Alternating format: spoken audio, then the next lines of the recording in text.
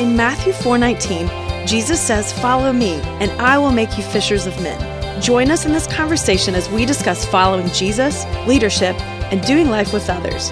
Welcome to the 419 Disciple Makers Podcast.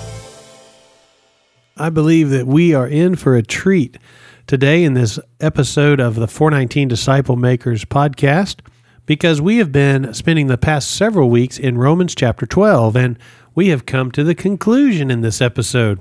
I hope that you've enjoyed this, and if you haven't listened to those teachings that's gone before this one today, go back and listen to that. It'll make a lot more sense as we conclude what Paul is telling us to do here as we live out the Christian life.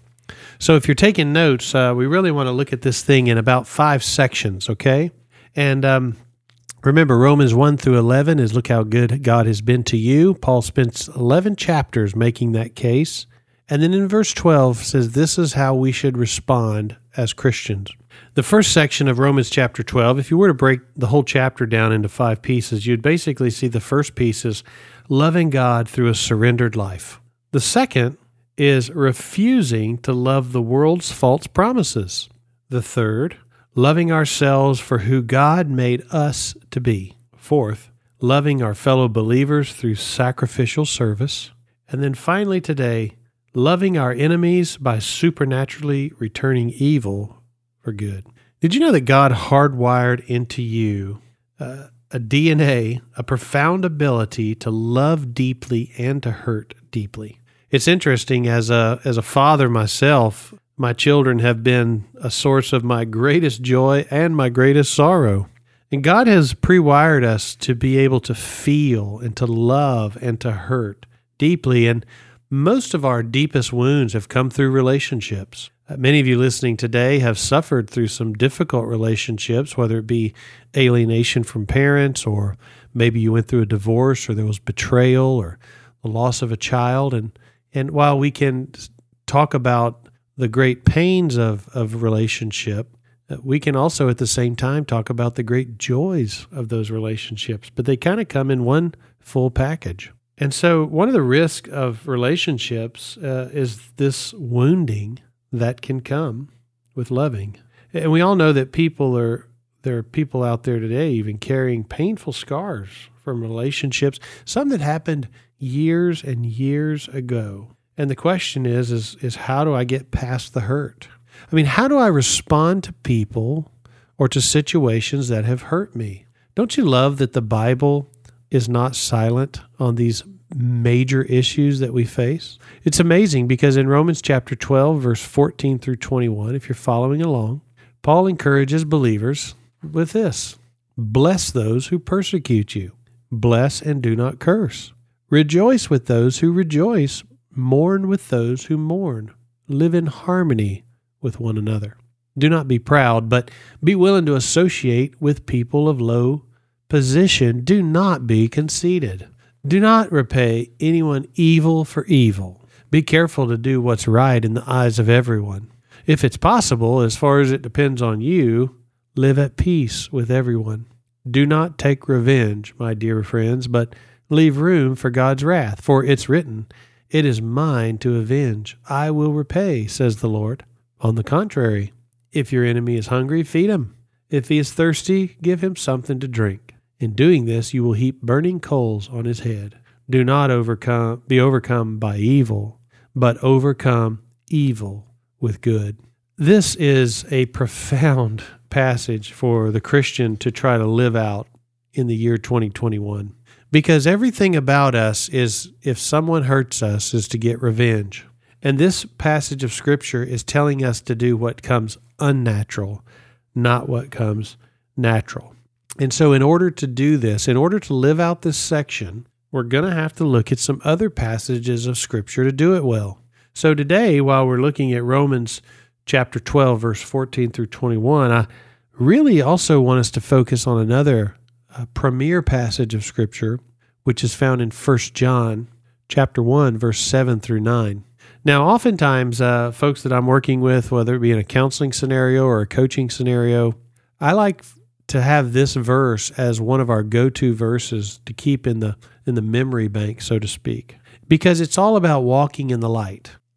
And the reason that I like to correlate these two places in the Scriptures is that you're not going to be able to live out what Paul's telling you to live out here unless you're walking in the light of Christ. The old ways of repaying evil for evil are just too strong if we're not walking in the light of Christ. So in 1 John chapter 1, verse 7 through 9, I want to take a little insight from there, and then let's go back and revisit this passage in Romans to see what we can learn.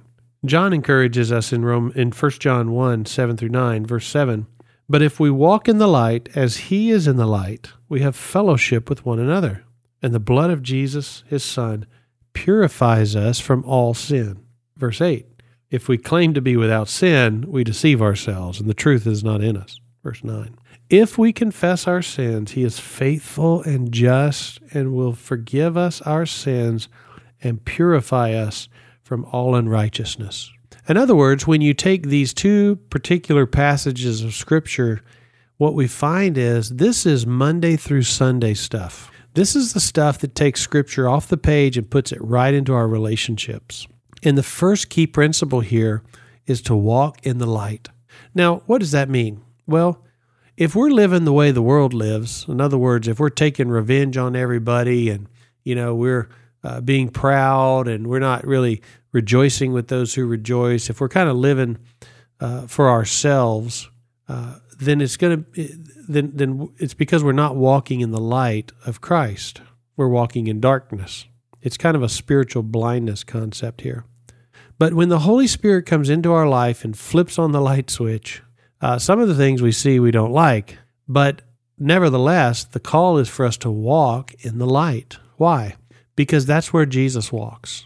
He walks in the light. He is the light. And when we choose to do that, the Bible says we have fellowship with one another. And the blood of Jesus, his Son, purifies us from all sin. I love the word all there, don't you? I mean everything. Even those shameful things you hope nobody ever finds out about. God has forgiven us, purifies us, it says here, from all, A-L-L, all our sin. Folks, that's just really good news. And so he says here in verse 9 that if we confess our sins, he's faithful and just and will forgive our sins and purify us from all unrighteousness. I want to break this verse down a little bit because I think there's some things here that can mean a lot to us. If we confess our sins, did you know that the word confession there is not what we typically think of when we think of confession? Confession we often think of as, well, I need to open my mouth and tell somebody what I've done. I need to confess this. And there is some truth to that.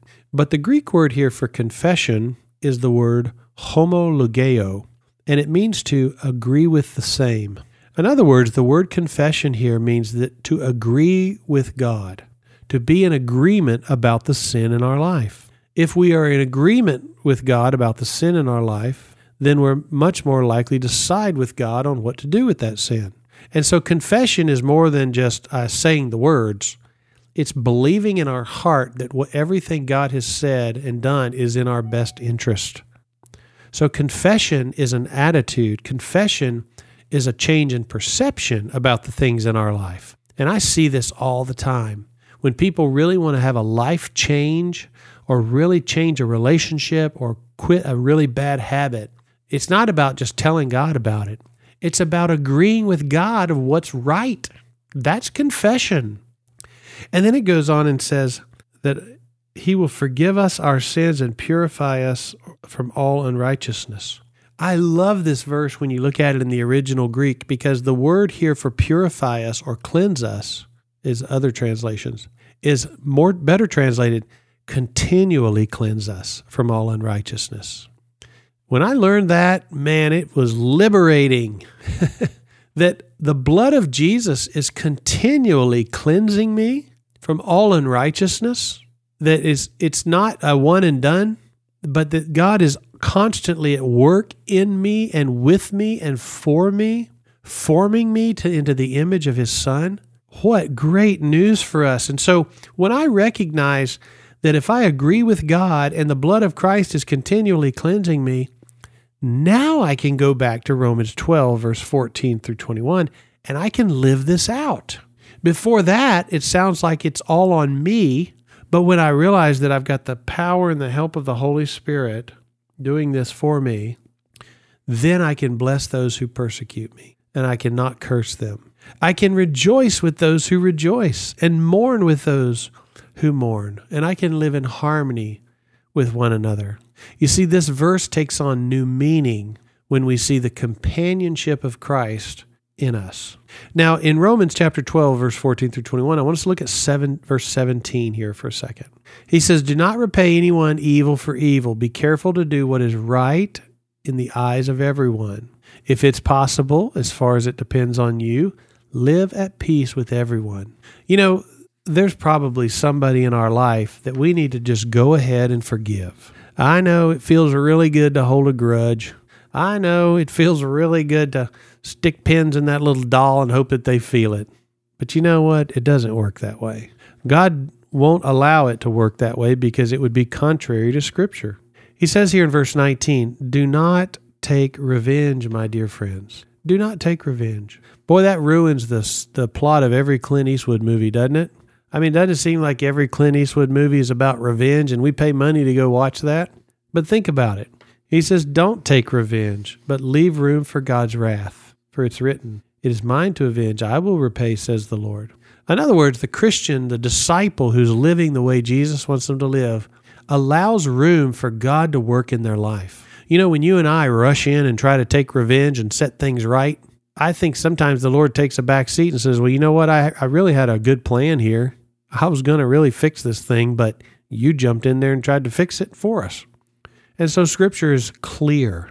Don't do that. Don't take revenge. If there's somebody in your heart or in your mind right now that you're thinking, I hope they get what's coming to them and I can't wait to help that happen, you know, let it go. Just let it go. Drop it. It's not good for you. It's not going to put you in the place where God has called you to be. Instead, surrender it to the Lord. It's what we started with in verse 1, wasn't it? Surrender. Well, we see it in verse 1 and we see it all the way in verse 21 here. Verse 20 says, on the contrary, if your enemy's hungry, feed him. If he's thirsty, give him something to drink. In doing this, you'll heap burning coals on his head. Well, number one, I hope you don't have an enemy. I hope you are living at peace with others. But think about this verse. Now, this verse can be very confusing to the modern Christian, especially with a Western mind. Let me share with you what I read in a commentary in a book called Strange Scriptures That Perplex the Western Mind, focused on this one. You know, back in the day, fire was so important. And so oftentimes where somebody might go to their neighbor today to borrow sugar or salt, in that day you would go to borrow burning coals. Because if you had those coals, you could start a fire. And if you could start a fire, you could cook and feed your family and keep warm. It was life-sustaining. And so a lot of people would even carry those coals in a dish or a basket, so to speak, on their head. And so this verse here is not, in other words, some of us read this verse and think in verse 20 that if your enemy's hungry and feed them and you give them something to drink, that it'll just make them hot-headed. That's not what it means. It will be like giving them life-sustaining resources that they can carry home with them. Now think about this. It's hard to be angry or mean to somebody who's given you something, especially that's life-sustaining. And so when you are gracious, when you are generous, when you are giving something to someone that can bless them and their family, provide warmth, provide food, it's really hard for them to hold a grudge with you too. And that's what he's saying here. In doing this, you'll heap burning coals on their head. It will actually result in them treating you with kindness, more likely, not to get them back. It's not a revenge verse, because right before that he says, don't take revenge. I hope that clears that up for you just a bit. It did clear it up for me. But finally in verse 21, it says, do not be overcome by evil, but overcome evil with good. You know, evil hates good. And I understand that we do live in a world where evil exists. I'll make no mistake about that. There are some people who are so controlled by evil that they wish you harm and they wish danger upon other people. It's just part of living in a fallen world. But you and I have an opportunity to react or respond to evil. And the Scripture is extremely clear. Overcome evil with good. Now, I don't know how that plays out for you, but I want you to think about someone or some situation in your life where maybe evil exists. You know, Jesus never saw anyone as evil. He saw them as captured by evil. That's why the job description of the Messiah in Luke chapter 4 is to set the captives free. Set who free? The captives, those captured by evil. And so Scripture is filled with people who had evil intentions, that God changed their heart, and they begin to live a life for good. That may be your story too, I don't know. But from verse 1 of Romans chapter 12 to verse 21 of Romans chapter 12, we get this clear mandate on how we are to live our life. And I know that some of this sounds like a tall order, but think about it this way. If God knows the last day of your life from the first, and God loves you, which He does, and God has a plan for you, which He does, I promise you that by following God's mandate, you will never regret that. Nobody ever gets to the end of life and says, gosh, I wish I hadn't listened to God so much. It just doesn't happen. So I want to encourage you today. I'm so glad you found this podcast. And I'm so glad that you're as in love with Romans chapter 12 as I am, that you would take this chapter and really put it to heart. Go back through these sessions with your Bible open and make notes.